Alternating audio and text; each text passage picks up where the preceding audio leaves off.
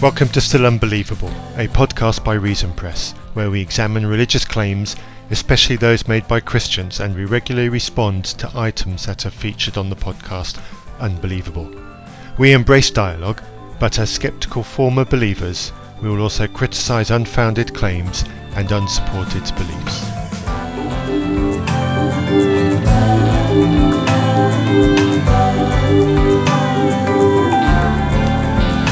Hello everybody, welcome to another episode of Still Unbelievable. This is going to be episode 3 of our Alpha Examination series. With me at the table is the usual twosome. Hello Darren, hello Andrew, and I've got you in the wrong order, but so Darren, you're now my co-host. Well done on the promotion. Hey, it was a hard road to plow, but I finally was able to take out Andrew, and I think you'll be happy with me as your co-host. Excellent. The strategy for world domination is continuing as planned. And welcome, Andrew. How are you, sir? So I will go ahead and say hello, all you 23s, and I too am happy with Darren as co-host. Yeah, be careful what you ask for, Darren.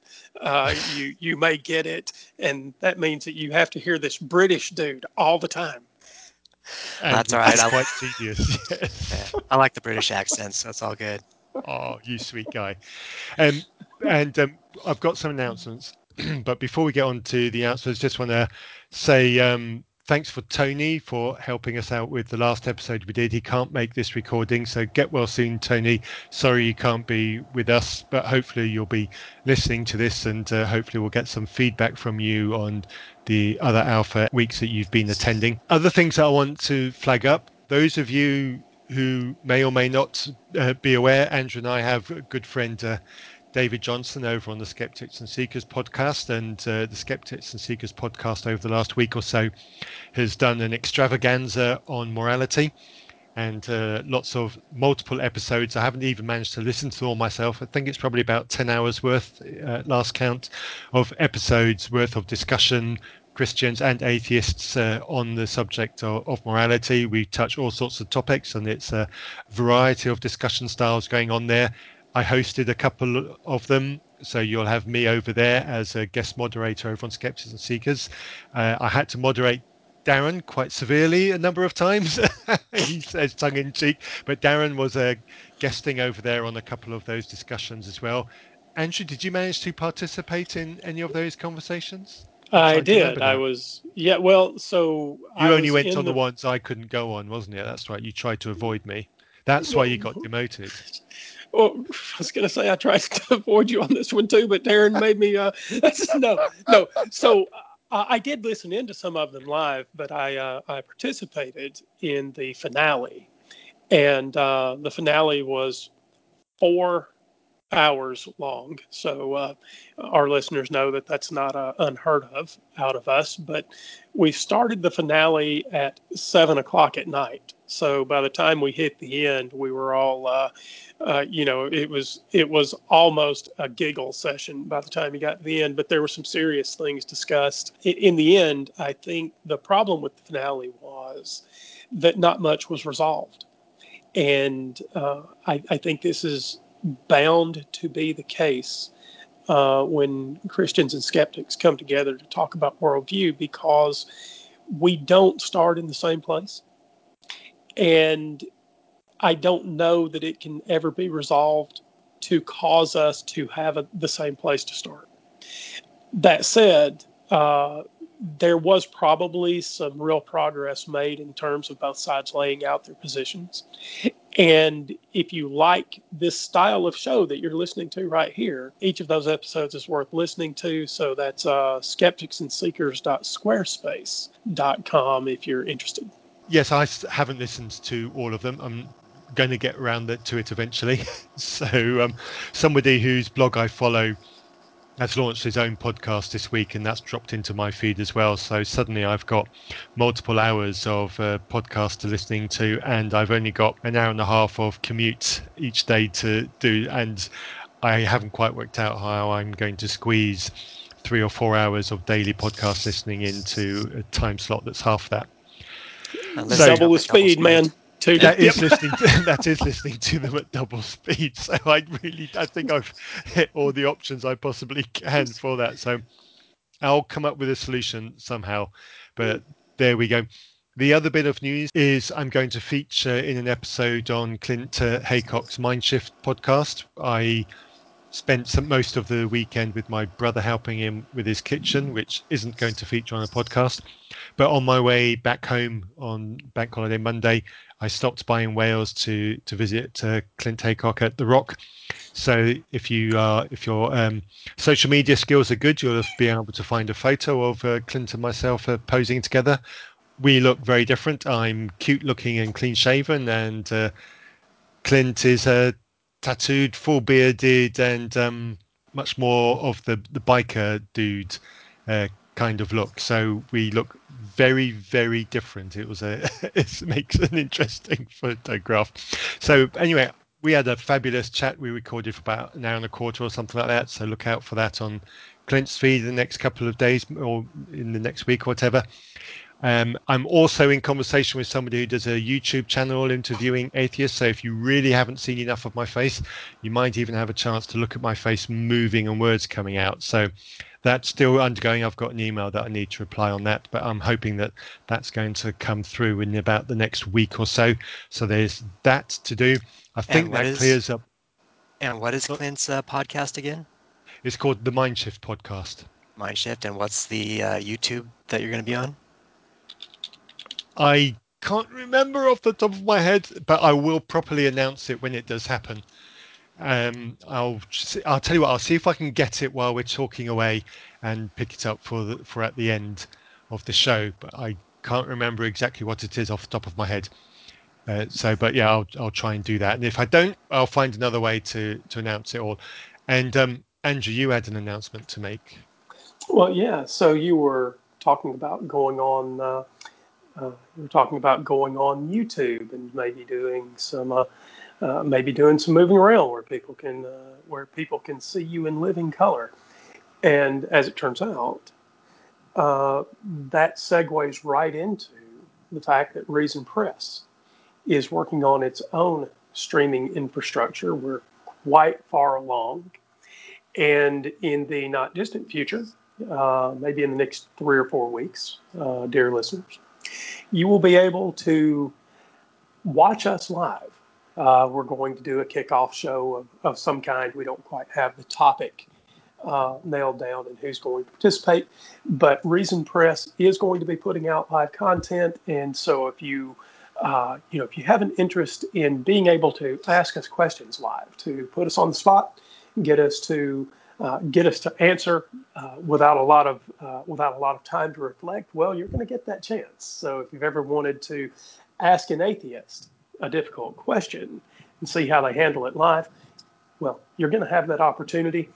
And more details on live streaming, what shows are going to live stream, what the time slots are, where to watch, all of that kind of thing is coming up. But we will be broadcasting to multiple streaming sources simultaneously. So the first show will likely be our website, www.reasonpress.net.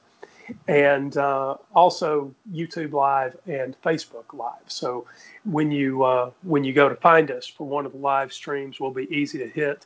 And if you want to go ahead and go to Facebook and friend us, we are Reason Press over on Facebook. And so keep the live streams in mind, and they will be starting shortly from Reason Press. Right. So now on to the episode proper. So the last two episodes for Alpha, we discussed the first 4 videos from Alpha in the first sessions. So what we're going to do this time is we're actually going to go big, and we're going to cover the next 3 weeks, but they're very, very similar. So I think there's going to be a lot of the comments that we make are going to follow across all 3 episodes. This is weeks 5, 6, and 7, which fall into the categories of how and why do I pray, how and why do I read the Bible, and how does God guide us? So if you're familiar at all with the Christian message and with Christianity at all, those subjects will feel familiar to you. You'll get an idea of what we're going to be talking about. And I think before we get into critiquing the content, the first thing I'd like to throughout, and this is something we've meant before. Each of these videos opens with about 4 or 5 minutes of music, of worship song. And again, as is the standard for Alpha and the videos that they do, the quality of the music production is excellent. The video mixing is excellent. The sound quality is fabulous. And in general, the videos that they have produced are of a very high quality. But we're not here to critique the quality of the videos. We're here to critique the content that is presented. So in week 5, where it talks about how and why do we pray, and praying to God, obviously, because it's the Christian God that's being talked about here. And the very first thing that struck me about jumping into the week 5 video, and I don't know if you two felt this as well, is it's a step forward into the Christian tradition, so to speak, from the previous weeks. And where in the previous weeks, where we did a lot of bemoaning about the lack of concrete evidence that we could measure about whether or not God was real and what we could trust about the historicity of the Bible, etc. Well, there's a move in week 5 from the physical to the spiritual, and week 5 hits the ground running pretty much with the assumption that everything that we've talked about in the first 4 weeks is done and is settled, and it's accepted at this point that Christianity, the basis of Christianity that have been talked about, is good and solid. We obviously disagree if you listen to the other 2 episodes that we've done, and it runs now into how you deal with that conclusion. And there's no more attention paid to any question marks over the validity of Christianity's historical claims. Is that something that you guys felt or noted? Yeah, I think so. I think they had a very specific structure for an outline for the videos that they were doing. And the proofs for the truthfulness of Christianity were definitely in the week 4 and below categories. At this point, I think they're just assuming that anyone who's still here is going to be convinced by their evidences. Yes. And Andrew, did you feel the same? I did, but my problem with week 5 is the same problem that I always have. So you can start with the first 4 weeks and try to build some sort of foundation for Christianity relative to historicity and reliability and all of that kind of thing, all the stuff that we've talked about. And the problem that I have with week 5 is that even if you can build a historical context for a Jesus, and that you should, in some sense, have faith in that biblical character because there's some historical element to it, that Jesus wasn't a myth and all of that sort of thing. There's a move made in week 5 that I couldn't get it behind, even on some of my best days as a Christian. And that problem is this. There was the red light analogy about prayer, about sometimes God saying, I'm not going to give it to you because you don't need it. So that's the red light. You're not going to get what you want. Then there's the yellow light. Yeah, I'm going to give it to you, but I need to be cautious, and maybe you'll get it, at some point later. So be patient, or however you rationalize the red light comparison. And then there's the green light where God says, yeah, that's what I want for you, and you go ahead and get it. Well, here's the problem. That covers every natural possibility as well. Yes. Right? So we used to make this this kind of complaint back when I was a preaching student. Right? Prayer operates in 3 ways: yes, no, and wait a while. But then the problem naturally is, if there are only 3 ways that prayer operates: yes, no, and wait a while. And by the way, we're sort of ignoring miraculous prayer, but that wasn't what we were talking about mostly in week 5 anyway, and that comes up later. So if your idea of prayer is that God answers you 3 ways: yes, no, or wait a while, well, you never actually know whether God's answering you versus some set of natural circumstances. Yes. And the weird thing about it is, I didn't see that when I was a Christian. I didn't either. That was the perfectly acceptable and reasonable response to the challenge of prayer. If it doesn't happen straight away, then maybe it's one of the other 2 options that's going on. And it's not until having exited Christianity and I look back on that and I go, well, there isn't really another option. Is there? Right. I was just going to ask, when you guys were Christians, how did you think that God um, answered prayer? Because isn't, I mean, if you're asking for, like, say, a raise at work or something like that, I mean, doesn't that involve a lot of mind control by God to make people, you know, give you that raise? I mean, isn't there like a definite cause and effect of things happening that would Mm-hmm. have to happen for something like that to happen? Yeah, I would never have made that specific prayer or a prayer that was close to that category for the very reason that it would come under the I'll class that as being selfish, and that I shouldn't ask for things that are selfish, and I should just ask for what's sufficient. And so I wouldn't pray that prayer anyway, and I would justify it that way. I can't answer for anybody else who might have prayed that prayer. Oh, I Well, did, man. Oh, sorry. Go ahead. I was just saying that's just sort of an example. I wasn't like Yeah. just to make an example of, how did the to make it a point of how did the prayers actually come true?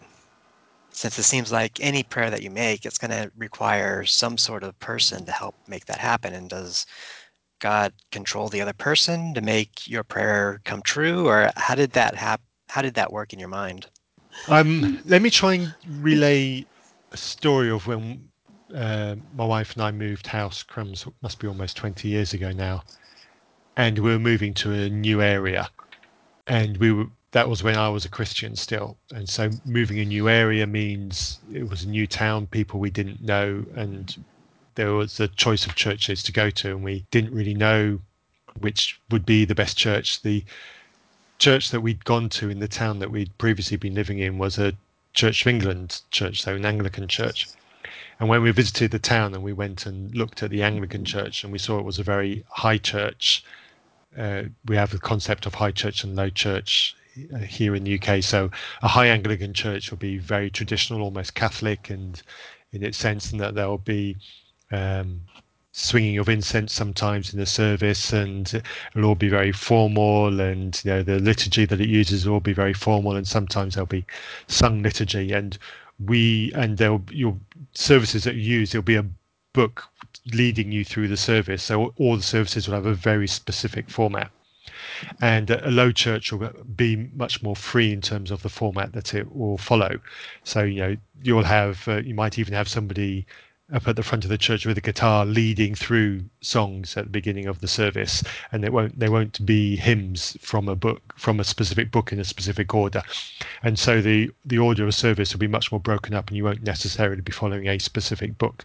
So that's kind of like some of the difference between high church and low church. And we saw that this church, this Anglican church in this new town that we're moving to, was likely to be a high church, and we didn't particularly want to go to a high church. So we looked around, and then it turns out that via a couple of people that I knew somebody who already lived in the town that we were moving to, and they went to a Baptist church in the town. And so we decided that we would give that church a try. And I think it turned out then we also knew somebody else who was also connected to that same Baptist church, through somebody who knows somebody, so like a couple of degrees of separation. And I think after we'd moved and we drew all these connections together, what we then did was we retrospectively looked back at the links that had drawn us to that church and said, well, this was a prayer being answered, and God made it out so that these people that we knew who gave links to this church, which drove us to go to this church to make all these new friends, and that was God's plan for us. And if that makes any sense to what I've said, so that's kind of how we saw. So in terms of the mechanics of how the prayer was answered, I can't tell you that, but the way what we interpreted it after the event was that the prayer was answered because we knew these people who helped us to choose the church to go to. So did God control your mind to make sure that you knew these people? And did he specifically force them to tell you about this other church? I mean, how does Or did you just not think Those of are it great that questions. far? Those are genuinely great questions. And the great thing about being a Christian is you never ask those questions. I understand. What I needed was probably you to ask me those questions while I was a Christian, because I have to be frankly honest. I don't know how I would have asked those questions if you'd asked me those while I was a Christian, and I would love to go back and ask my Christian self those questions to see what kind of answer I would give, because I find it genuinely quite difficult to think back how I would have answered that question. How about you, Andrew? So it's very different. My story is very different. I was a member of a cult. They will never say they were a cult, but that's the nature of cults, right? Is you don't know what you're in, we might talk about that during some other podcasts like we have in the past. What does it mean to be in a cult? What does that look like? But in one sense, I was in the perfect place to be a Christian. You asked the question about pay raises. And in my case, that's a particularly important one because I was a computer guy in the infancy of computing, right? And so over the course of 14 years, I was just adding it up in my head over where the curve was its steepest. I've been in the computer industry for something like 30 years now, but over the course of a 14-year period, my salary went up 1,300% in 14 years.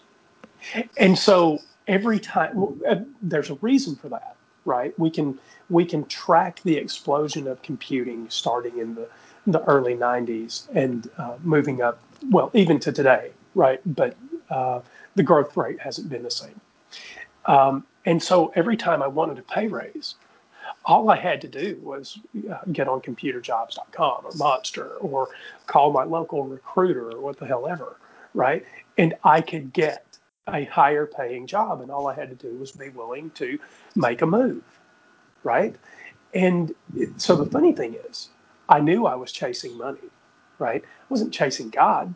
God wasn't doing things for me. I was in the midst of the computer revolution.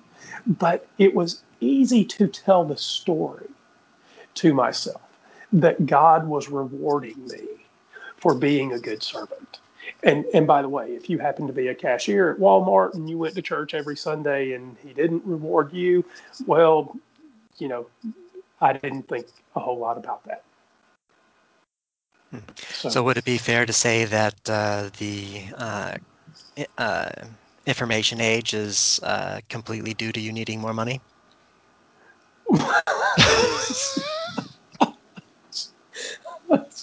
You're asking me to speak like a previously discussed friend over on a discussion board, a Christian who might make us.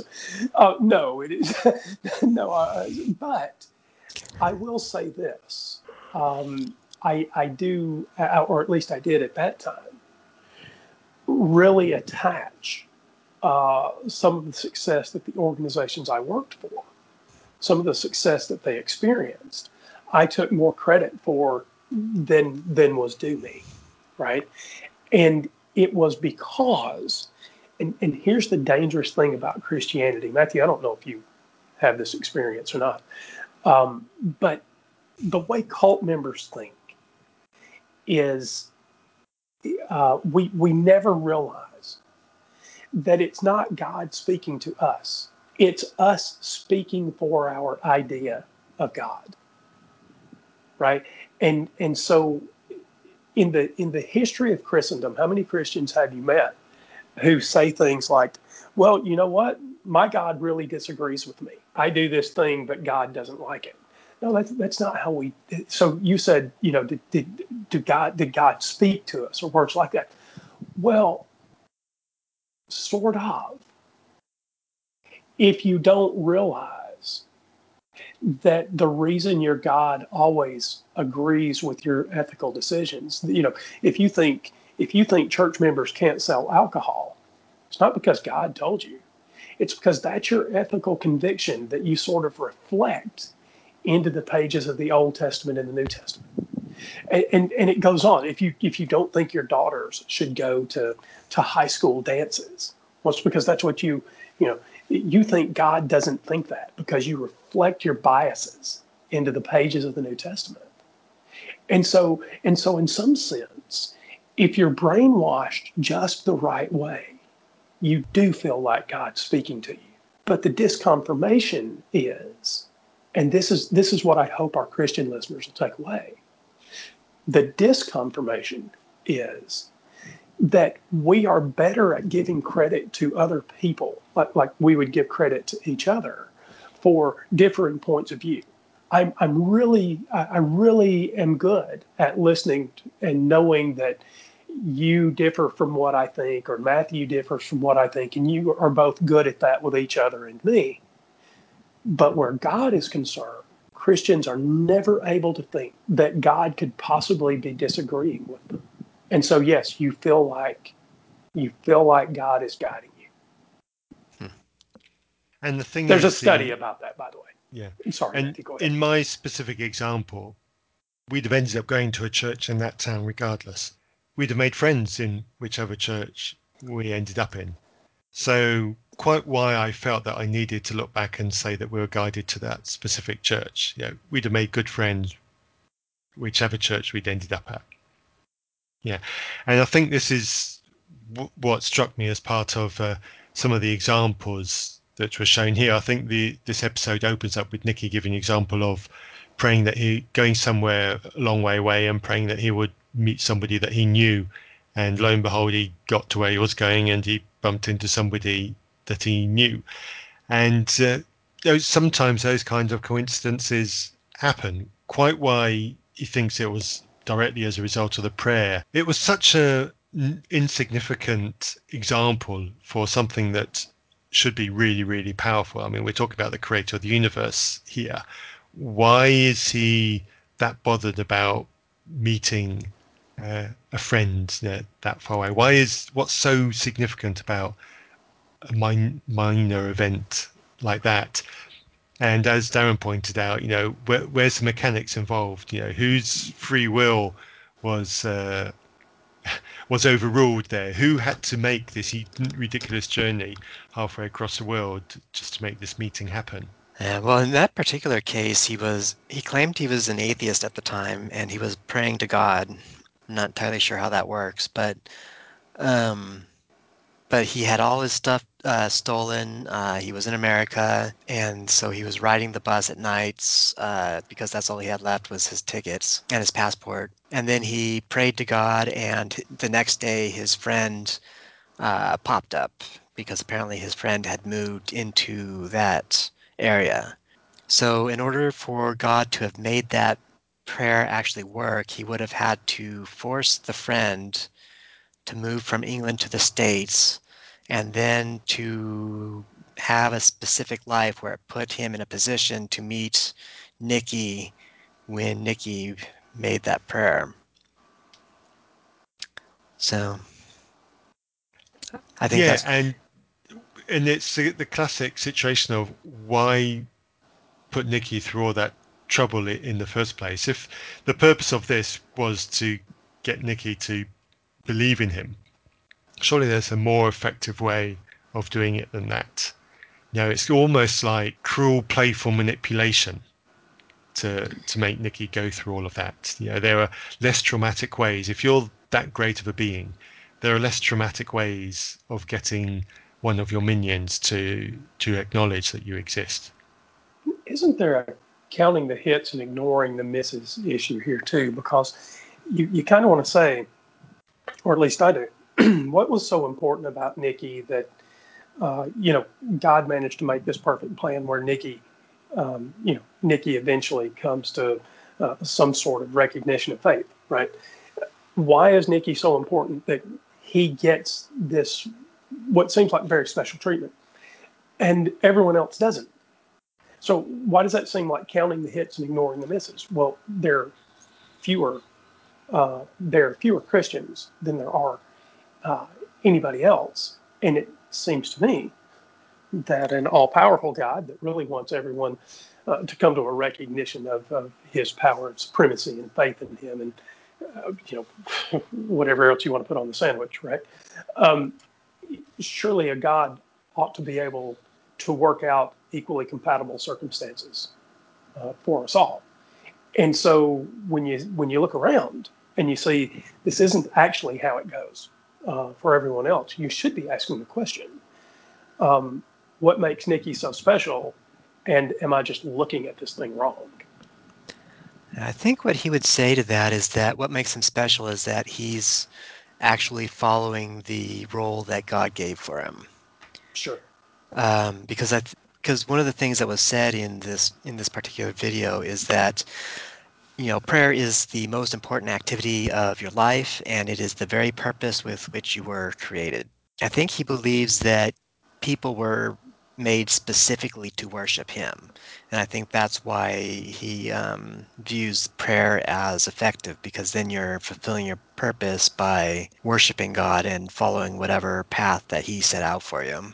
Yeah, so I think that's exactly right. I think that is what Nikki would say. You can think then that the reason that we don't have more of Nikki's story is because other people were actually granted similar circumstances where God created a compatible universe where they would get the right message, and they should have gone off and joined their local church, and we'd all be singing Kumbaya together. So you can tell that story that way. What it has to necessarily lead to is that the vast majority of people are dishonest. They got the God message, and they refused to take it. Yeah, he covers that more in week 7, I think. But yeah, we're going to get there, aren't we? Yeah, but I think I agree. It's I'm not entirely sure the Christian message is entirely coherent when you actually start looking at the real world, like for what it actually is happening. Matthew, what do you think? Yeah, I agree. Yeah, I agree. And I'm thinking about this prayer thing in this example with Nikki. When I was deconstructing, I certainly in the early weeks, months, years even of that, I spent a lot of time earnestly praying for a sign, because I was that by that point I was concerned that I could see the road that I was on, and that meant there was going to be some form of goodbye to faith. And so I prayed earnestly many times for some kind of sign that would keep me faithful, that would halt my journey down this road. And I got nothing. And I tried more and I prayed more. And if I thought I saw something that might or might not be, I said, is that it, God? Can I have some kind of confirmation? I really need to be sure, because this is really important. And nothing came up. That I was surrounded by people, and yep, I didn't go and talk to anybody because I didn't know who I could talk to, and there was partially a little bit of fear about talking to anybody. But if one of those people had come to me and said, God's given me a message, I think you're struggling with your faith, Matthew, can we have a talk? That would have done magic. But he couldn't even arrange that. So yeah, sorry. carry on. I was just going to echo back into that, because so we all go through those crisis of faith moments, right? The Christians that walk away. I had a talk with my preacher at the time when I was going through a crisis of faith. I think I've mentioned this in the past, actually. I was reading Bart Ehrman, and I'd gone through some really significant trouble with my stepchildren, and so family problems or can be some of the worst, right? But I'm also reading Ehrman at the time, and so I went to talk to my preacher about these problems, and about problems that I was finding in the New Testament, and in Bart Ehrman, and misquoting Jesus, et cetera. And what he said to me was, well, I don't think about that textual criticism stuff too much. I don't take it too seriously. Now, he had pretty good advice for the things that were going on inside the family, but that's because he'd already raised 2 adult children. And, there are good ways to handle family problems that aren't necessarily just Christian advice. But the real crisis of faith around the New Testament was, and here's the message, don't think about that textual criticism stuff too much. It doesn't really matter. And that was a real death knell in my walkout. Just don't think about it. Yeah. There was something else that, so I want to move on to the next episode because we've probably pretty much done with the prayer. I think we'll just end up repeating, because in the group time at the end there were people talking about prayer examples and things like that, and they were all a very similar category of prayer that we've been discussing just now and were shown on video. Superficial things, and there was nothing really concrete that helped me get over the things that Darren has raised about the challenges and issues of prayer. And I didn't feel in the group time that we had there was anything really concrete that helped move that kind of thing on. There is a story that came out that was shown during this video. The reason why I want to highlight this story is there's something similar happened in one of the other videos that we're going to talk about tonight. And this is a story of the young boy taking a soldier to see Abraham Lincoln. This is probably not, there may well be listeners who are unfamiliar to this story. It takes several minutes to tell the story, so I'm going to be as very quick and succinct as I possibly can. It's during, I believe, the American Civil War, or a war in America. Abraham Lincoln, I understand, is president at the time, and there's a soldier who's on the battlefield. He's lost his parents, and he wants permission to go home so that he can bury his parents. And the president is busy, and so the soldier can't get the audience with the president. Why he needs the audience with the president and not his troop commander or whatever isn't named, and that automatically signals as a flag for me anyway. But I can clean that up. It was He lost his father and his brother, and there was no one to run the homestead, and that's why he needed the president to allow him out of the military. Okay, right. Thank you, Andrew. And so anyway, failing to have a meeting with the president, he walks across the lawn dejected, and meets the young boy. And long story short, the young boy turns out to be the president's son, and the young boy takes the soldier to meet the president, and all is good. Now, I'm primed for these kinds of things because I've grown up listening to anecdotes and stories just like this all the way through my Christian life. So the first thing I did was try to fact check this story, and I could find this story retold a few times, but every retelling of it that I could find was a link to sermon illustrations. Christian websites, Christian ministry utilities were retelling this story. When I actually tried to find if there was any meat to this story, was there any truth to this story, was there any historical record which related to this story about the war, I couldn't find it.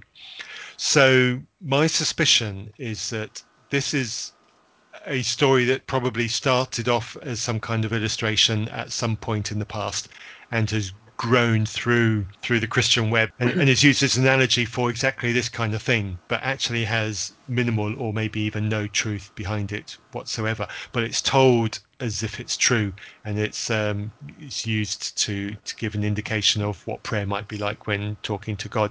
And I have issues with this because what's happening is people will hear this story and they'll go away and they'll believe this story is factually true. And from as far as I can tell from my looking around, it very likely isn't. And it's just being told and told around. And it's this habit of certain parts of Christianity to be too credulous in the sharing and accepting of this kind of story.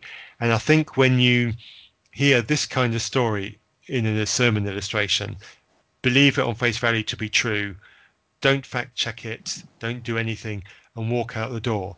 You're also more likely to believe other things that people tell you which are complete fiction.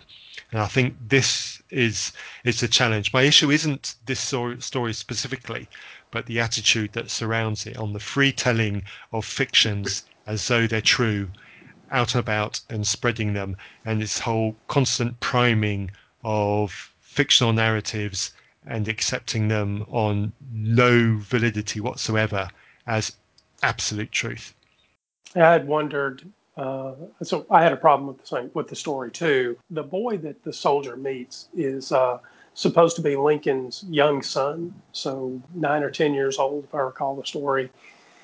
The way it was told on video. So we're talking about a pretty young kid, and the young kid sees this distraught soldier and walks up to him and asks him what's wrong and all that sort of thing. And the soldier sort of just unburdens his soul to Lincoln's son, and then the little boy says, "Well, come with me," and he takes him by the hand. He walks him around, and the story's quite specific in the video. He walks him around to the back entrance of the White House, and they walk past the guards, and they walk. Apparently, the boy just walks right into the Oval Office, and Lincoln's there with the Secretary of State, and Lincoln says, "Oh well, hey, whatever his son's name was, if he had a son, what do you need?" And he says, "This guy needs to talk to you," and the story breaks all kinds of credulous rules that we should have. How many soldiers unburden themselves to 9-year-old boys? What is the likelihood that the soldier would happen to come across, or that Lincoln's son would happen to come across the soldier at just the right time? Would there really be no guard even? So they talk about going through the back entrance and still passing guards, getting to the Oval Office. So no one along the way sees this boy with this soldier and thinks maybe I ought to ask about that. The whole story is just too much of that just so to be true. Now, can you have fun with a story that's told like that in some sort of parabolic fashion? Maybe. But as you say, Matthew, taking that kind of thing seriously, dropping the rules of where we would normally be incredulous, I think, does make it more likely that we'll accept things like, I don't know, somebody being raised from the dead and a few days later flying into heaven.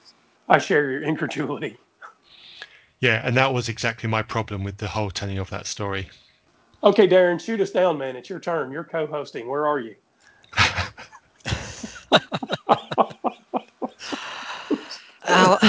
I was never a Christian, so I'm of the opinion that once you can start believing that donkeys talk and snakes talk, then, I mean, a story about a boy and a soldier is not that far-fetched, really. So So you think the game is up? You think it's over by the time you reach Genesis chapter 3? Well, there you go. well, I mean, if we're talking about credulous, I mean, the whole thing with Nicky was that he read the Bible and decided it was true. If that's your level of requirements for believing something is true, then I think we need to work on your logical thinking skills a little bit before we can even attempt to tackle some of this other stuff on logical reasons.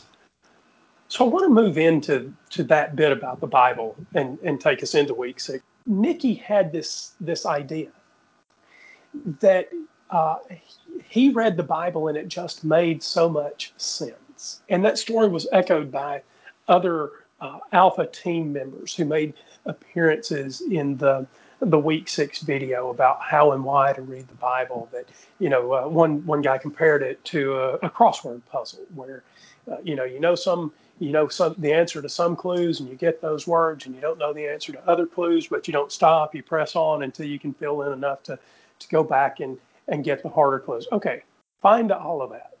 But I will simply say that my own experience with the Bible as a Christian and today, and even as a cult member, I was in church even when the doors weren't open. Christians brag about being in church every time the doors open, and as a cult member, I considered them I considered them unambitious, right? You should have your own key. You should be the person holding the place up. So I was one of that guy. But here's the problem. We have dictionaries, lexicons, maps, We have endless books written about the Bible and concordances and commentaries, and the list goes on and on and on and on. And had I had access to the best resources one can imagine, and I still considered it largely impenetrable. Now, it's not that I can't tell the stories about the stories. I can. We can talk about why the genealogies have to be right, even though the earth looks old. God's word only allows for about 6,000 years because of the genealogies. We can tell those stories, but pick a Bible up, leave your concordances aside, leave your lexicons aside, leave your commentaries aside, and just try to read the Bible in its current configuration and ask with the normal rules of reason. When I read this, does it make sense? I know Nikki said yes. It was not that way for me on my best days. Matthew, I No, don't know me what neither. your experience. I always had. I mean, obviously there are some parts of the Bible which are a little bit easier than others, but I always struggled with many parts of the Bible and working out and a lot of the stuff in the letters of Paul and the instructions to people.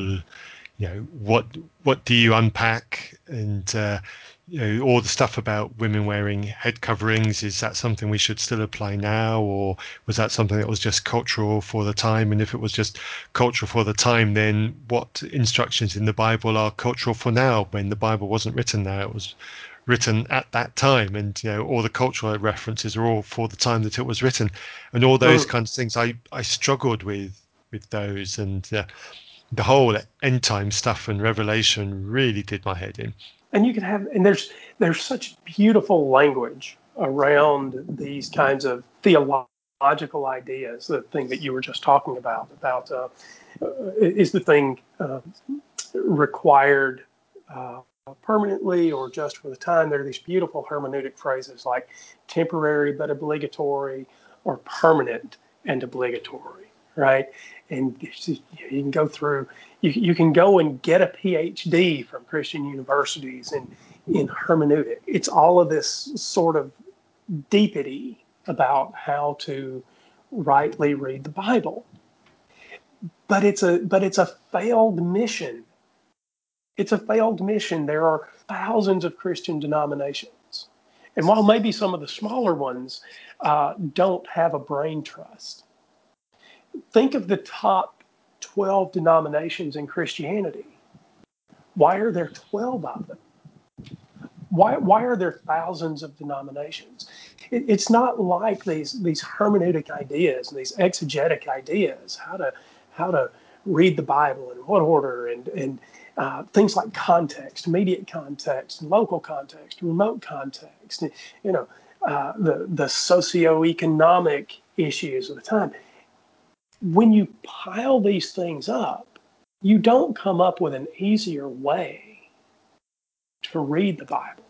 It makes it harder to make any sense of it and make it a beautiful read. But as far as I can tell, it still doesn't make sense. Darren, you've read a lot of comparative religion. What do you think? I think it was very much a creature of its time. Um, if you if you're looking at like the creation myths, it's very similar to a lot of the other creation myths that were out and about at the time. If you look at the structure of society at the time, where you had a king and everything that was on the king's land, he basically owned. That morality has sort of seeped into the Bible in a lot of different ways. If you read the Bible from that perspective, it actually makes a lot of sense.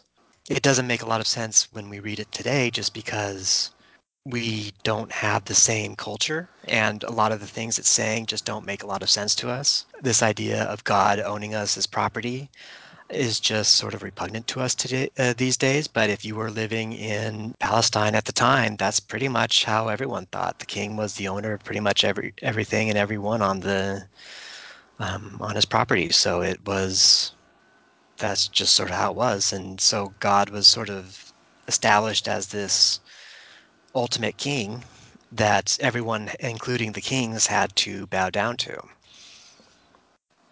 Yeah, and I guess in some sense we all wish for a stronger righter of wrongs, right? So it's easy to feel marginalized in a big social structure, especially when it's very hierarchical, like having a king and princes and all of that sort of thing. So it's easy to if you're not in the upper echelon, it's easy to get lost in that, to feel like you don't have value, or at least that's my guess. And so you'd want to tell stories, wouldn't you, about a stronger righter of wrongs, somebody that's going to come around and balance the cosmic scales of justice. I do think the Bible reads a lot that way. There was something else that was talked about about the Bible being not being used like a sat nav, but being used as a guide, and that's the sort of thing that I'm very, very familiar with. I've heard that kind of language in many sermons growing up, and when I look back, if there really is a God who really does care about the way that we behave, and has, for whatever reason, has created us in such a way that we're not capable of behaving the way that he wants us to behave, so he has to give us a set of instructions for us to follow so that we know how to behave. Why is it in so obscurely written into a narrative that just reads like ancient mythical writings? Why can't it be like a sat nav? If this, then that, good, that, wrong. If this, then do that, then that, and then the other. Why can't it be in steps like that? We could still have the choice to disobey it, but then we'd know specifically that we were doing the wrong thing. Why does it have to be hidden behind all these layers in a book that so many people have to then interpret in so many different ways, and you get all the infighting and stuff that you do now? It really doesn't feel, when you stand back and look at it in those eyes, it doesn't feel like the object that's been written by a loving, caring, greater being that is actually interested in a relationship with me and in guiding me how I behave. Isn't that sort of what Leviticus is for? That's true, actually. Leviticus is a good point, and Leviticus is a hard read, but that doesn't cover everything. It doesn't cover future stuff, and it covers a lot of stuff that's really not relevant now. But at least I don't eat shellfish anymore. Yeah. Well, be careful of picking up sticks on God's favorite day. That's a criminal offense that's worthy of death. How do you take Leviticus? Sorry, Matthew, go ahead. I was just going to throw in very, very briefly, those listeners who have listened to the conversation that we had with Chris Matheson a couple of weeks back. He drew out an aspect of God in this kind of thing. Is there's a lot of absolute punishment for what we would see as relatively minor crimes, and then really, really nasty crimes don't take the same level of punishment. So there's a huge level of arbitrariness in the delivery of punishment for misdemeanors. Oh, well, so I'm going to have a hard time following that because it's going to reflect back to Leviticus, and I'm afraid it's going to get lost because you've made a better point. But so I will just say Chris made the better point, not me. Fair enough, and may he be granted the gift of eternal life. Chris, if you're listening, hello, and we enjoyed it. So my problem with Leviticus is how does anyone, and I do mean anyone today, if you know there's a germ theory of disease, right? How does anyone take a book like Leviticus seriously? Because it is steeped in the idea that the ailments of the human body are because of sins against God and not because of the germ theory of disease. And so Leviticus, you get Leviticus and Deuteronomy both. You get a lot of this sort of blood sacrifice, and you burn birds and livestock to atone for sin, when you don't do those things, you get sick. And I really, this is a part of the human psyche uh, in Christianity that I don't understand today. And I will just say I didn't. I thought the Old Testament even more mysterious than the New Testament in this way as a Christian. And my particular cult, we didn't have a lot to say about the Old Testament because it's a hard set of books to take seriously. And I think Christians today know that, right? You want to interpret the entire world through Jesus, but throw away the Old Testament. In fact, Darren, I think you just had a conversation about this in print pretty recently about the Old Testament law and you can't have Jesus without reflection into the Old Testament and the prophecies that were supposedly fulfilled. Was that you, or am I thinking of someone else? It may have been me. I know I touched on it briefly. It was just basically an idea that Christians and Jews take the Old Testament prophecies completely differently. So the set of prophecies that the Jewish people say heralds the Messiah is different than the prophecies that the Christians say heralds the Messiah. Mm, And neither one of them recognize the other as being valid prophecies. right. And Of course. just to help the listeners, what we're all talking about here in a roundabout way is week 6. The discussion is how and why to read the Bible. And what you're hearing from Three Skeptics is we really don't know. I think we could all answer how to read the Bible. But the why question, I have no idea. I honestly don't care about the book, and I don't care about the book for good and substantial reasons. Those reasons are that the claims of the book don't match with the world that I experience. Yeah, and what makes it even worse is that the reasons Nikki gave for reading the Bible aren't very valid. I mean, he gave basically 3 ideas of why we would want to believe the Bible is inspired by God, and that is because it claims to be, it seems to be, and it proves to be. And under claims to be, he says, Paul says the scripture is inspired by God. Under it seems to be, he said, when you read it, it has the ring of truth. And then for it proves to be, Nikki thinks that God is speaking to him through the Bible. So it's one of those things that we have a lot of really, really good reasons to chuck the book and never look back. And then when Nikki gives his reasons for believing that the book is inspired by God, he gives less than useful answers for that. And Right? very circular. It claims to be, and then it proves to be. Right. This is an incredibly circular argument on Nikki's part. I don't know if it's circular necessarily. On the proves to be, it proves to be he thinks this because God's speaking to him through the Bible. Mm-hmm. But I don't think he thinks that because it claims to be. For example, he at the end of the show he gave an example of when his father died. So the example was that he was reading his father had died, and then forget how many days later. It was like somewhere around a week or 2 later. He was reading the Bible, and he read the verse that said, "If you call on me, you will be saved." And so he thought God was telling him that his father had called on him and was saved through that verse. And then his wife walked in and gave him the same verse. And then his study group a few weeks later had the same verse again. And then a little while later, he was stepping off the um, underground, and a billboard had that same verse on it. So he was thinking, so that's what he was saying. He is why he thinks God is speaking to him through the Bible, which is Hmm. separate than Paul saying that the scripture is inspired by God. Okay, I'm not sure that so maybe it's not circular. I'm not sure the reasoning got better in the retelling without Oh, no, it didn't. circularity, but No, it definitely didn't. But I'm okay. just sort of So pedantic, and I don't think it's actually circular.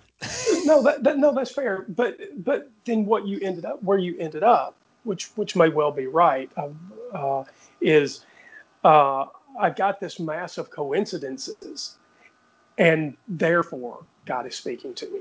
Yeah, it's sort of a weird way to look at the world. Because God doesn't actually come down and say, "Hey, dude, your father's with me in heaven. It's all cool. You don't have to worry about him being tortured forever in eternity. It's all good. You're good. I'm fine."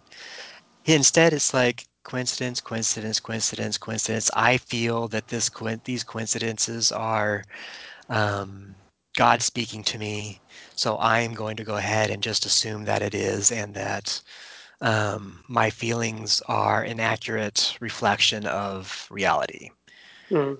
And it's just sort of that form of thinking is just very alien to me. So Yeah, and Nikki telling that story brought back a memory for me, and it's something that I really can't forgive Christianity for, because it does put this horrible weight on your shoulders, which is completely undeserved.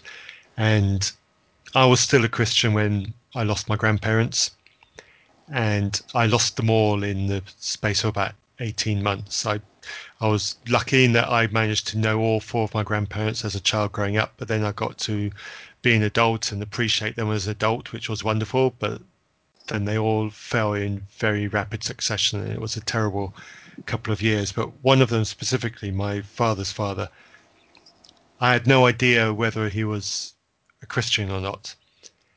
And I remember in the aftermath, after he died, I remember I was distraught, and I said to my dad in floods of tears, I said, "Will I see Granddad in heaven?" This had been that thought had been haunting me, had been plaguing me, had been causing me distress, it had been causing me lack of sleep at night, just for the fate of the soul of my loved departed grandfather. And my dad couldn't be sure. He was hopeful, but he couldn't be sure, and he certainly didn't have the assurance that Nikki had in the story. You know, that kind of doubt niggles, and it's unhealthy, and it just plagues at you, and it taints the memories that you have of elder relatives who you absolutely adore. Because I adored all my grandparents, but when you have this niggling doubt about them after they've gone because of a religion, it spoils that memory, it spoils that experience, and it takes from that experience something that's beautiful and something that should be treasured. And I can't forgive Christianity for doing that to me. Man, you've just shined the light down the path of what will heaven be like when we don't have the people that we love. And I know that's not what this show is about. And so I'm not going to do that. But I just want to point out how much cognitive dissonance there has to be in saving the story in the situation like you're talking about. And that had to be a really, really hard time, right? And to try to rescue Christianity out of that dissidence is one of the worst things about the enterprise of Christianity. Yeah, absolutely. Now, there were a couple of clips in the previous video and in this video which didn't seem to fit the focus of the videos. I just want to quickly skip over those, because then I want to jump onto another factual claim that's made in episodes in week 6. So back in week 5, during the whole thing about prayer, they had this short piece about the glory of the solar system, and it didn't really make much sense how that tied in with prayer. And then in this week here, it featured who is genuinely my least favorite apologist, John Lennox, talking about science and Christianity. And I remember that when that bit came, I thought, why is this here? Why is this bit here? Am I reacting this way just because I don't like this person? Or does this really not belong in this bit? So there was that bit, but I'm going to jump quickly over that before one of you two jump on that. There was a claim made, I think it was by Gemma, the female presenter, on this thing about sales of the Bible, and she said something like, the Bible is barred or doesn't feature on the bestseller book list because it will be number one every week of the year because that's how many books that it sells. And again, this is that loose relationship with what is actually true that sometimes seeps out of what Christians say. And the beauty of making a claim like that is it's quite easy to fact check book sales. Why? I know there was me genuinely complimenting Alpha in the quality of the production of their videos. It's not difficult to make that little extra step and go through and look for when you're making factual claims, which can be fact checked. And I don't have any of the numbers in front of me, but I did check it at the time, and I've checked it multiple times. The Bible isn't top of the charts every single week of every single year in number of sales. Yes, there are times when it does outsell everything else. And yes, most years it is the single biggest selling book. I'm not denying those claims, but it isn't every single week of every single year. And to give you a very specific example, the weeks when the Harry Potter books have launched, the sales of the Harry Potter books have gone well beyond sales of the Bible for those weeks.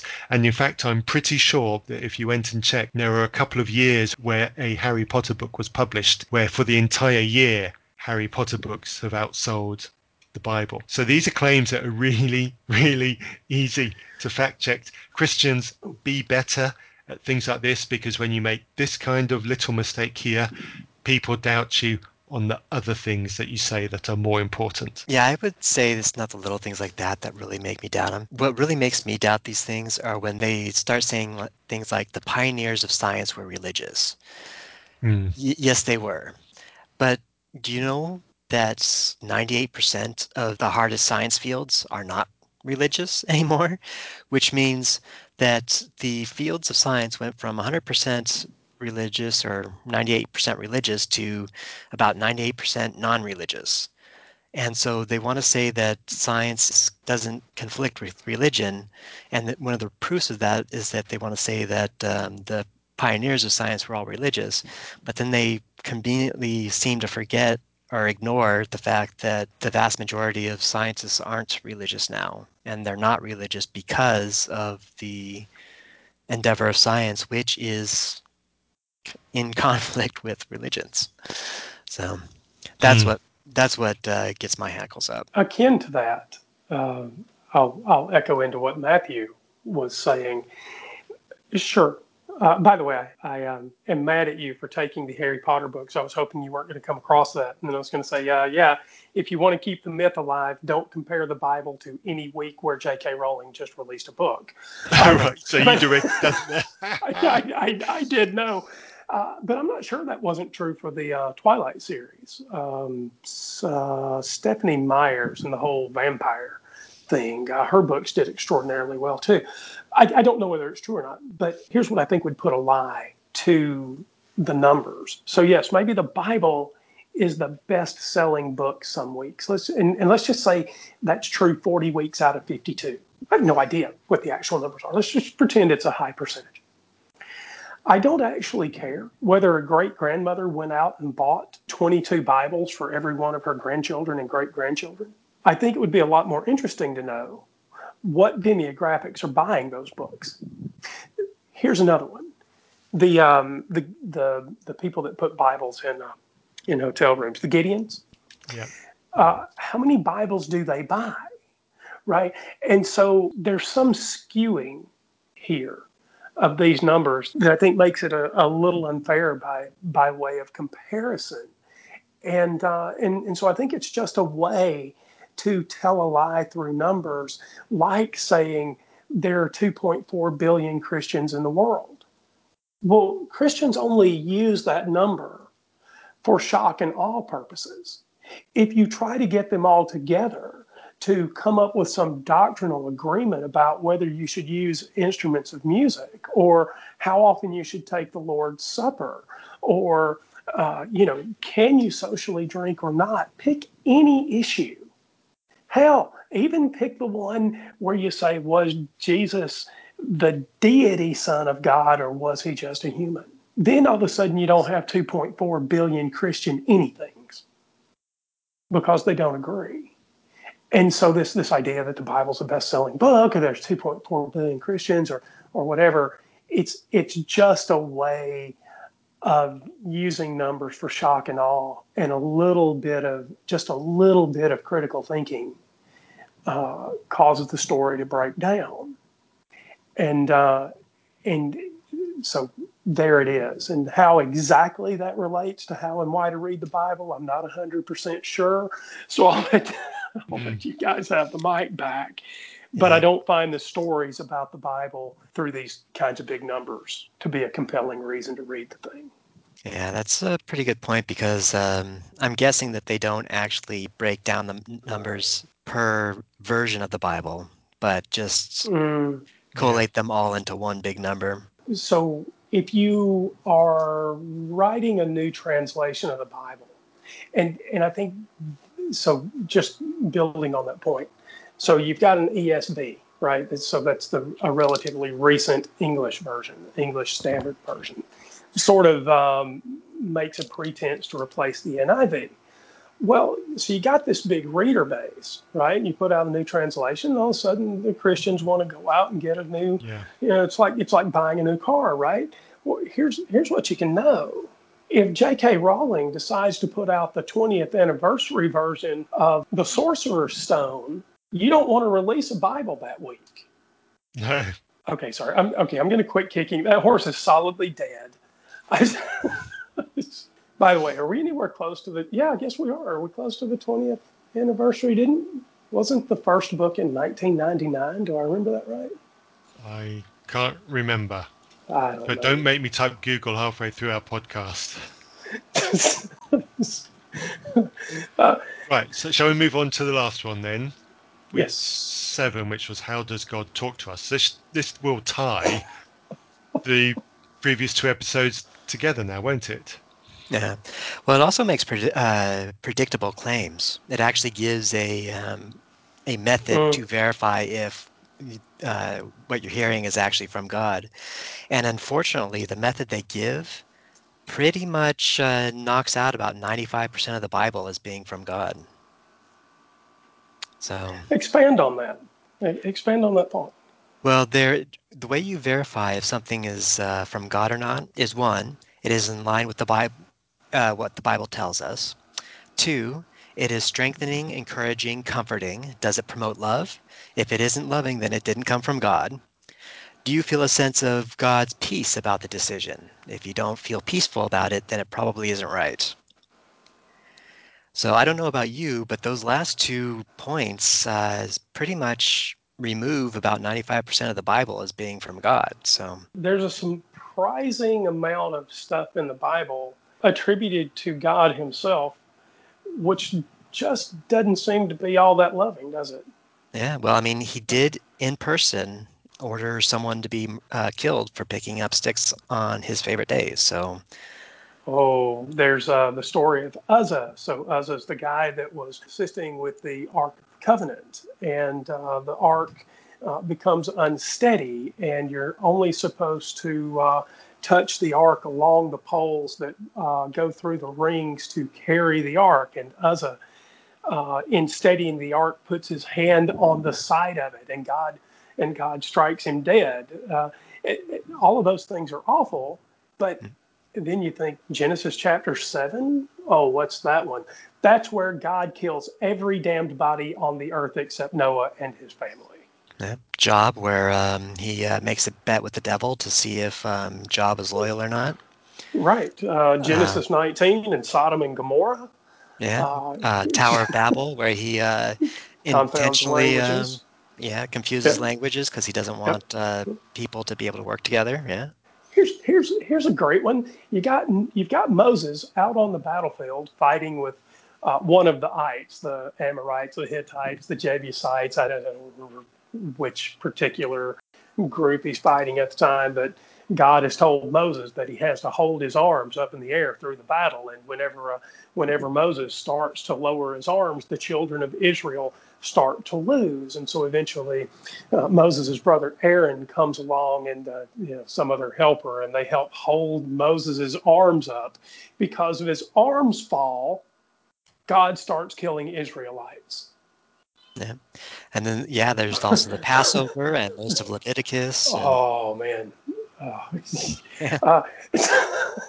Uh, okay, you know what? This is just too easy. It's like shooting fish in a barrel, man.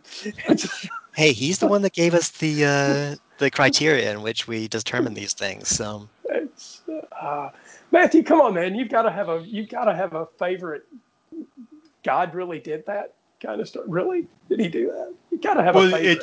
it's the one that you mentioned about the zapping for reaching out and touching the ark Oh, to Uzzah, help him. yeah. It's I remember I must have been a young lad when I first heard that story, and I remember thinking, really, why?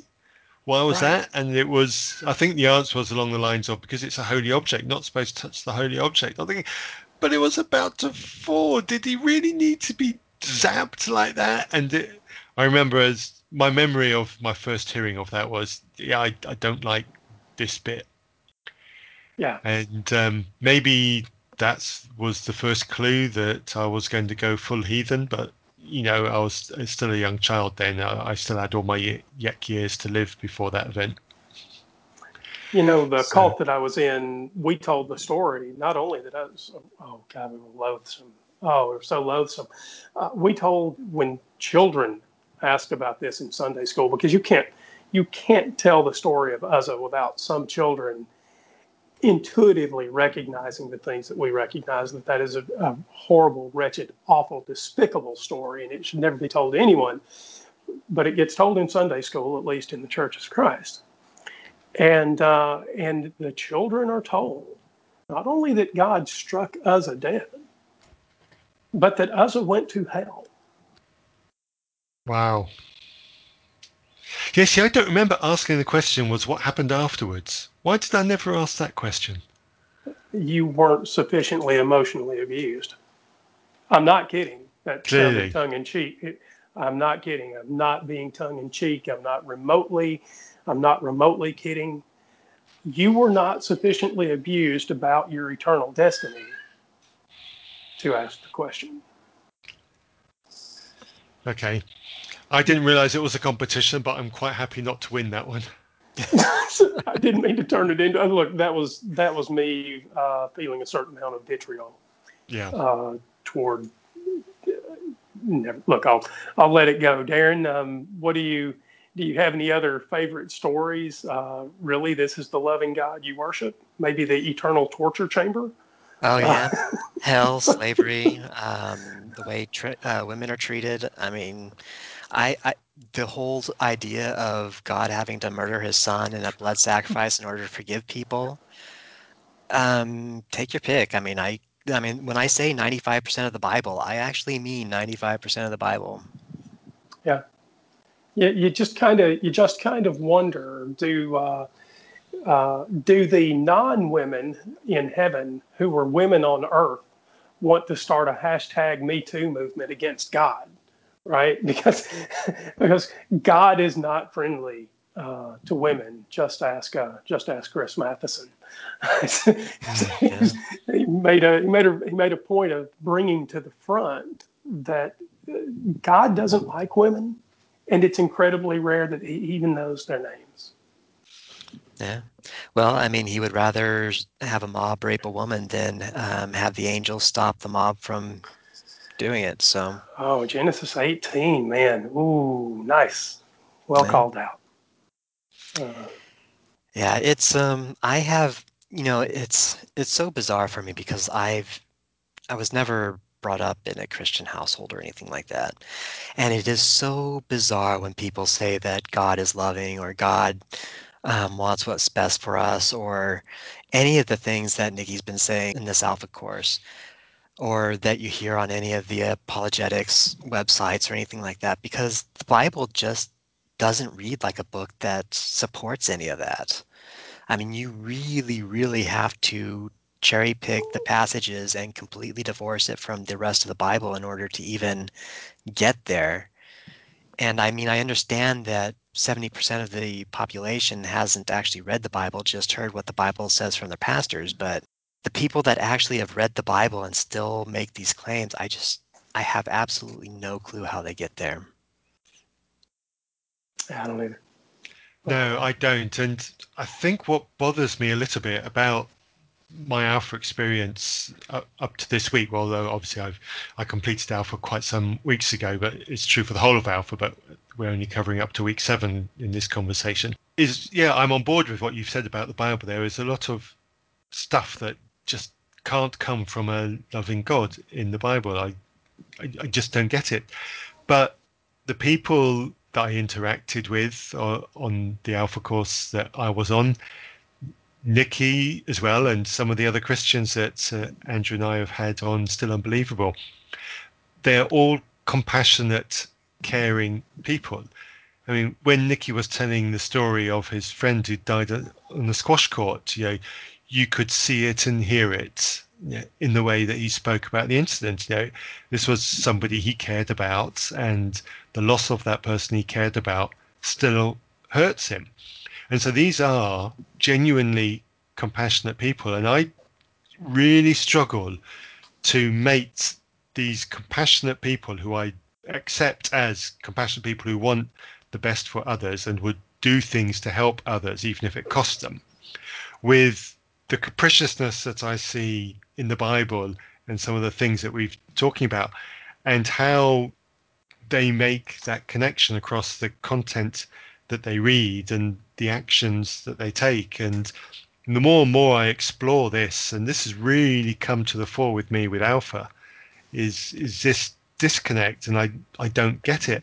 And even trying to think of myself as a Christian, I can't. I need to spend some more time thinking it through, because I just can't work it out live. Even I can't see the connection. I don't either.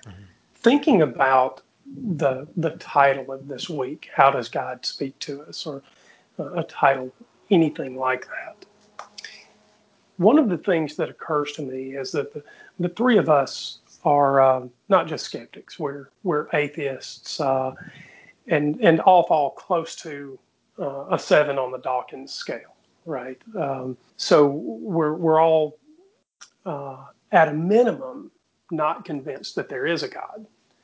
And I don't know if either one of you would say, yeah, I'm just a 7, there's not a God. But here's my point. When you question how God speaks to someone, surely the people that ought to be hearing God most clearly are the sinners. Here's why. The Jesus of the New Testament said, I didn't come to save the righteous. I came to save the sinner. And then you have the God of the New Testament saying, I'm not willing for anyone to perish, but for all to come to everlasting life. So it very much seems to me that while the Christians say it is your broken view of the world, it is your sin that keeps you from seeing the world the way it is. If there were a God who spoke and could be heard in this world, it seems to me that the very people that would hear him the most were the atheists. Now, you can rationalize that I'm wrong in all kinds of ways, and I'm just going to call BS on it. Either you've got a God that loves us all, and he wants us all to know that he's there, and he genuinely cares and doesn't want to lock us in the basement and have us burn forever. Either that's your God, or your God is the one who really doesn't give a damn, and he's fine if the vast majority of us end up locked in the basement and burned forever. And right now, the only God I see is the latter and not the former. Yeah, and unfortunately, the former isn't actually possible because a God that actually cared wouldn't have created the basement to put us on fire in the first place. Bravo. Matthew, what do you think? Am I just the typical atheist? And am I wrong? You're typical, but that doesn't necessarily mean you're wrong, and there's nothing particularly necessarily wrong with being typical, So, it's the first time he's going to even admit I'm close to normal, folks. We're going to have to. He said it about an Apple user. There was a silent A in front of typical. well played. So Well played.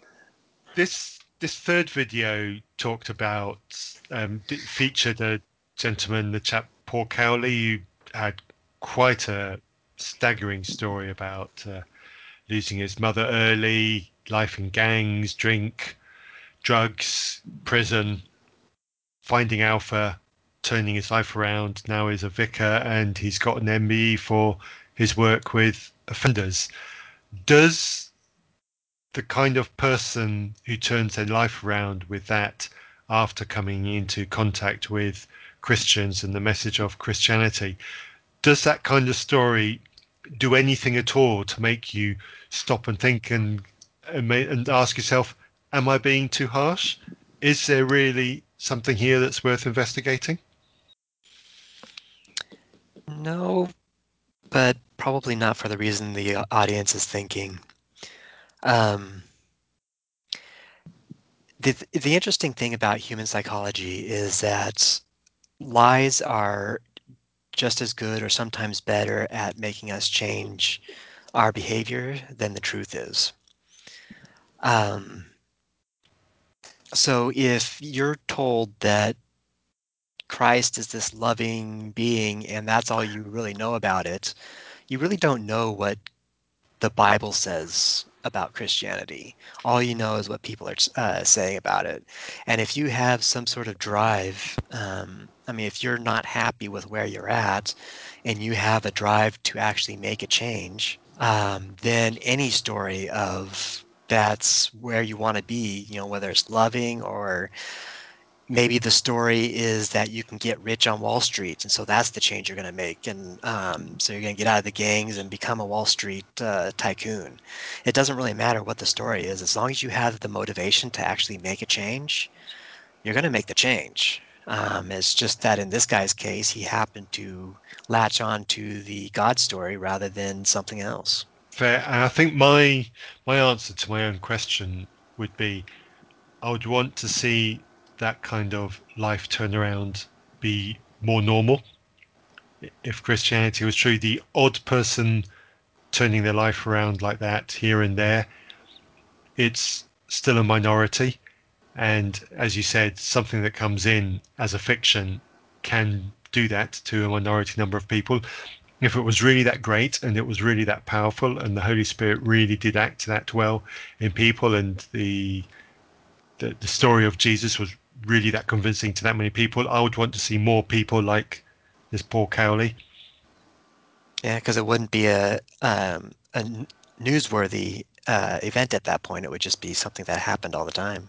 Yes. In my notes here in front of me for group time when we talked this one through and people were talking about instances of God talking to them, I've put that there's lots of talk about situations that happened, brackets, coincidences, where God was interpreted to be at work. So there was nothing in my group time that was mentioned that made me think twice about it being genuinely God. I clearly thought every single one of them was either a coincidence or just a retrospective interpretation. But my next sentence, my next bullet point is the interesting one. It says, and I'll quote exactly what I've written, pushback when Matthew asked about confirmation. So do you guys want to respond to that sentence? Did you? So, what was the pushback you got when you asked for I confirmation? can't remember. I didn't write down what the pushback was, and I haven't written down any of my notes. But I clearly asked about how do you confirm that these things are from God. Yeah, usually it's all about the feelings. I heard that a lot. Yeah, I did hear Yeah, things about feelings quite a lot. yeah, it's sort of weird because I guess you guys would have to confirm this, but apparently a lot of Christians, they're told when they're really young that their feelings are God talking to them. And so if you have something as visceral as your feelings constantly, you know, informing your decisions, what feels good, what feels bad, what makes you happy, what makes you ecstatic, what makes you feel awe, then I guess if that's your definition of verification for God, I guess that would be a fairly convincing thing. I just don't find it very plausible since I actually know how feelings work in the body. Yeah, the last point that I've got in my notes here was there was a challenge to the group at the end of the group to, inverted commas, listen for God. And I thought I knew what that would mean when I was a Christian. It probably ties into what you've just said, Darren, about feelings and just feeling for changes in mood or emotion, or that feeling in our gut that we normally attribute to butterflies or nervousness. But now, as an out atheist, I just don't understand what that phrase means. I don't get it. I can't connect with what a Christian might mean when they say that. It's clearly tied into the belief in an existence of God. I can't listen for something talking to me when I can't even accept that that thing exists. Did you ask if God was a baritone or a tenor? Oh, you're so mean. You're so mean. See, that's why I'm the nice one, because I wouldn't have thought to ask that sort of question. Just saying, if you're actually listening for God to talk to you, Yeah. it'd be nice to know what his voice sounds like, right? Mm. Yeah, metaphorical listening, but yeah, I do get your point. You're so naughty. It's one of those things that once Christians start getting all metaphorical, I sort of tune out just because I question whether they even know what they're talking about at that point. I was speaking to a Christian on this exact topic just within the last couple of weeks about hearing God. So this is a family member, and can't I can't do better with identification than that because it would be unfair. I sincerely think that this person is slightly disturbed. But this family member was telling me that he hears God, that God talks to him. And by talks to him, I mean tells him things about the future, and here's how you can know that I'm me, and then something will happen, and it's sort of this prophecy thing, and there's this confirmation of God. So I asked this question about what God sounds like because I think it's fascinating for people to say that they hear God. So I wanted to know, what does God sound like in your head? What vocabulary does God use? What is God's intonation? Those kinds of questions. We talked about this for a good hour and a half. And what eventually came out as I continued to press for what God sounds like, because I can't have this conversation and not sound like I think the person probably needs to get some professional help. And I don't mean that that's not being derisive. I really am concerned about this person. But he said to me, well, it's my own voice, but God says to me the things that I can't think myself. Again, I'm not being derisive. For me, that is incredibly sad. This is part of the Christian story.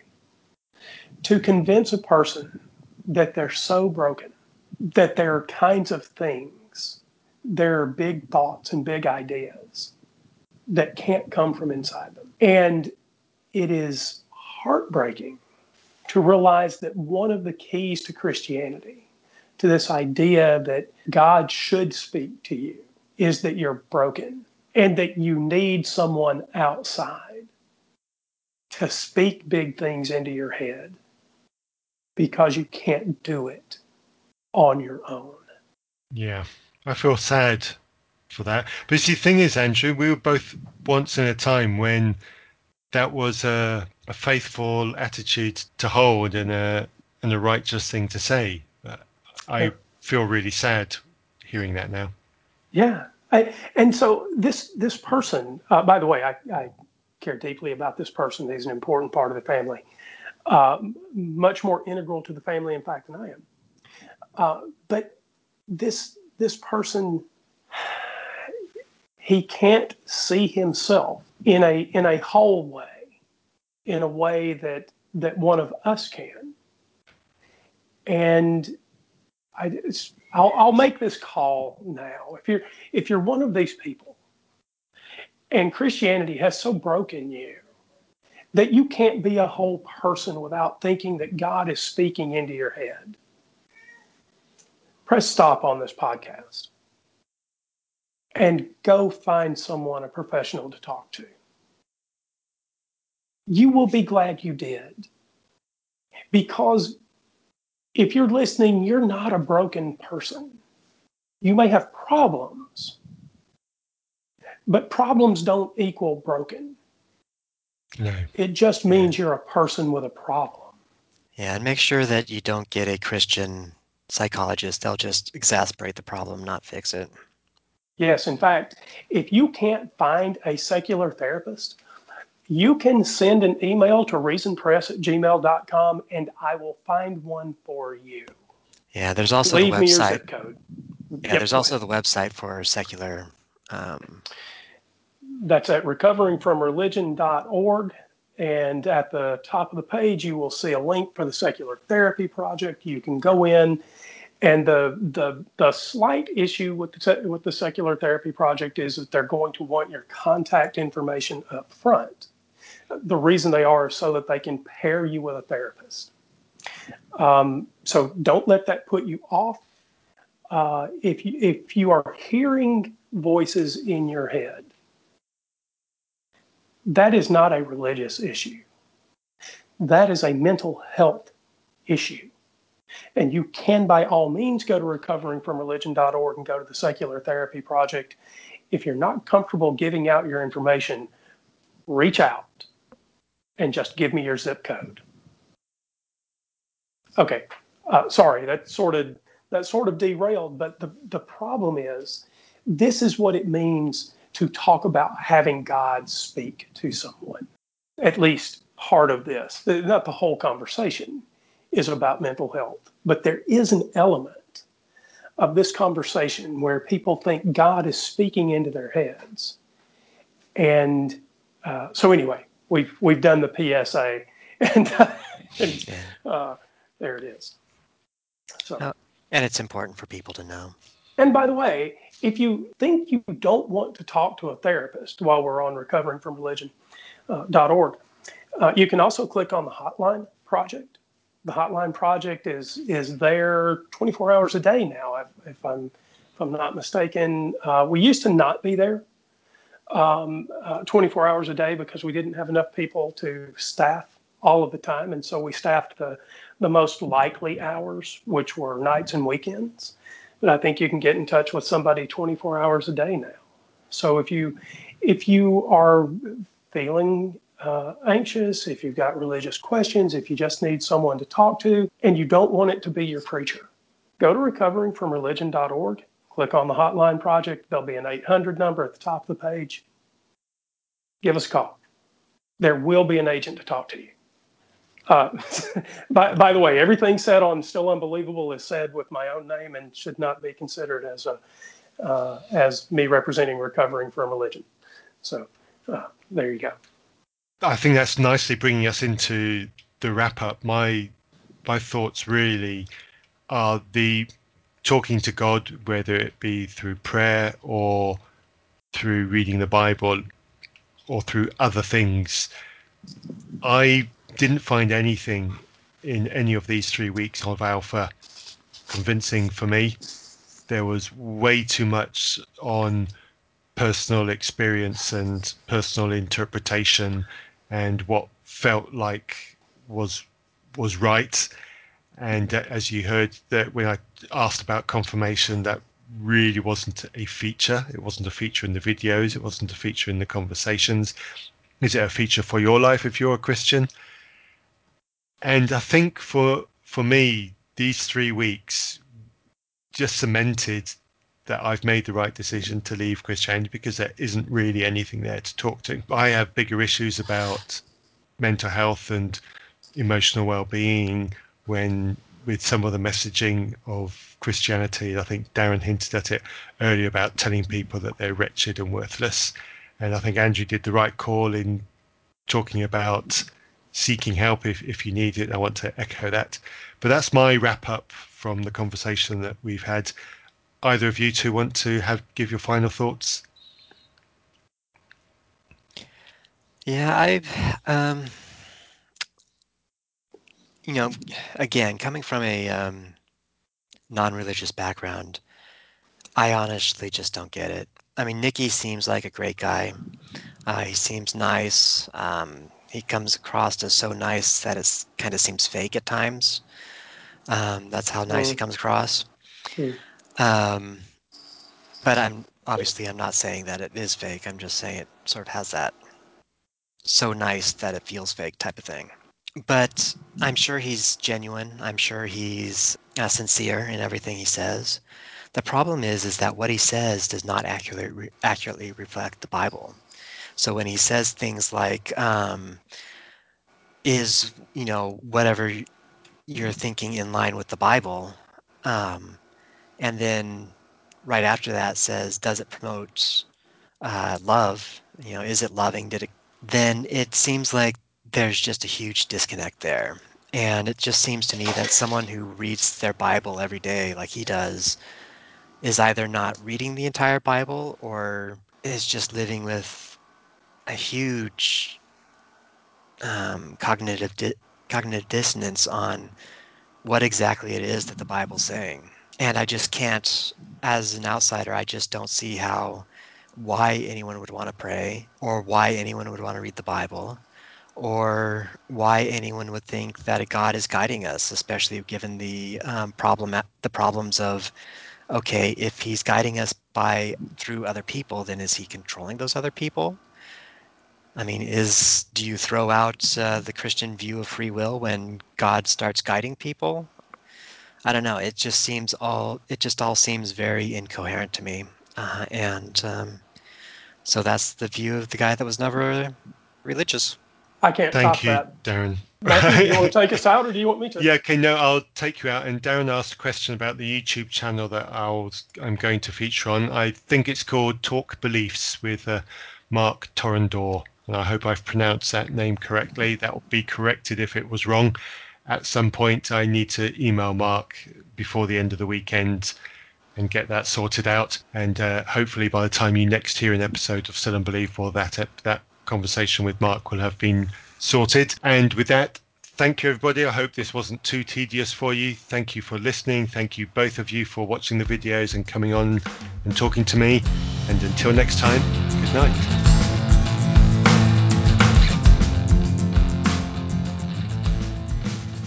You have been listening to a podcast by Reason Press.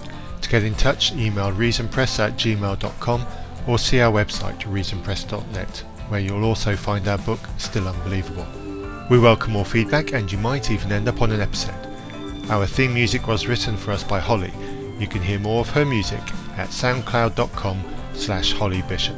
You can support us by buying some of Holly's music and telling her we sent you.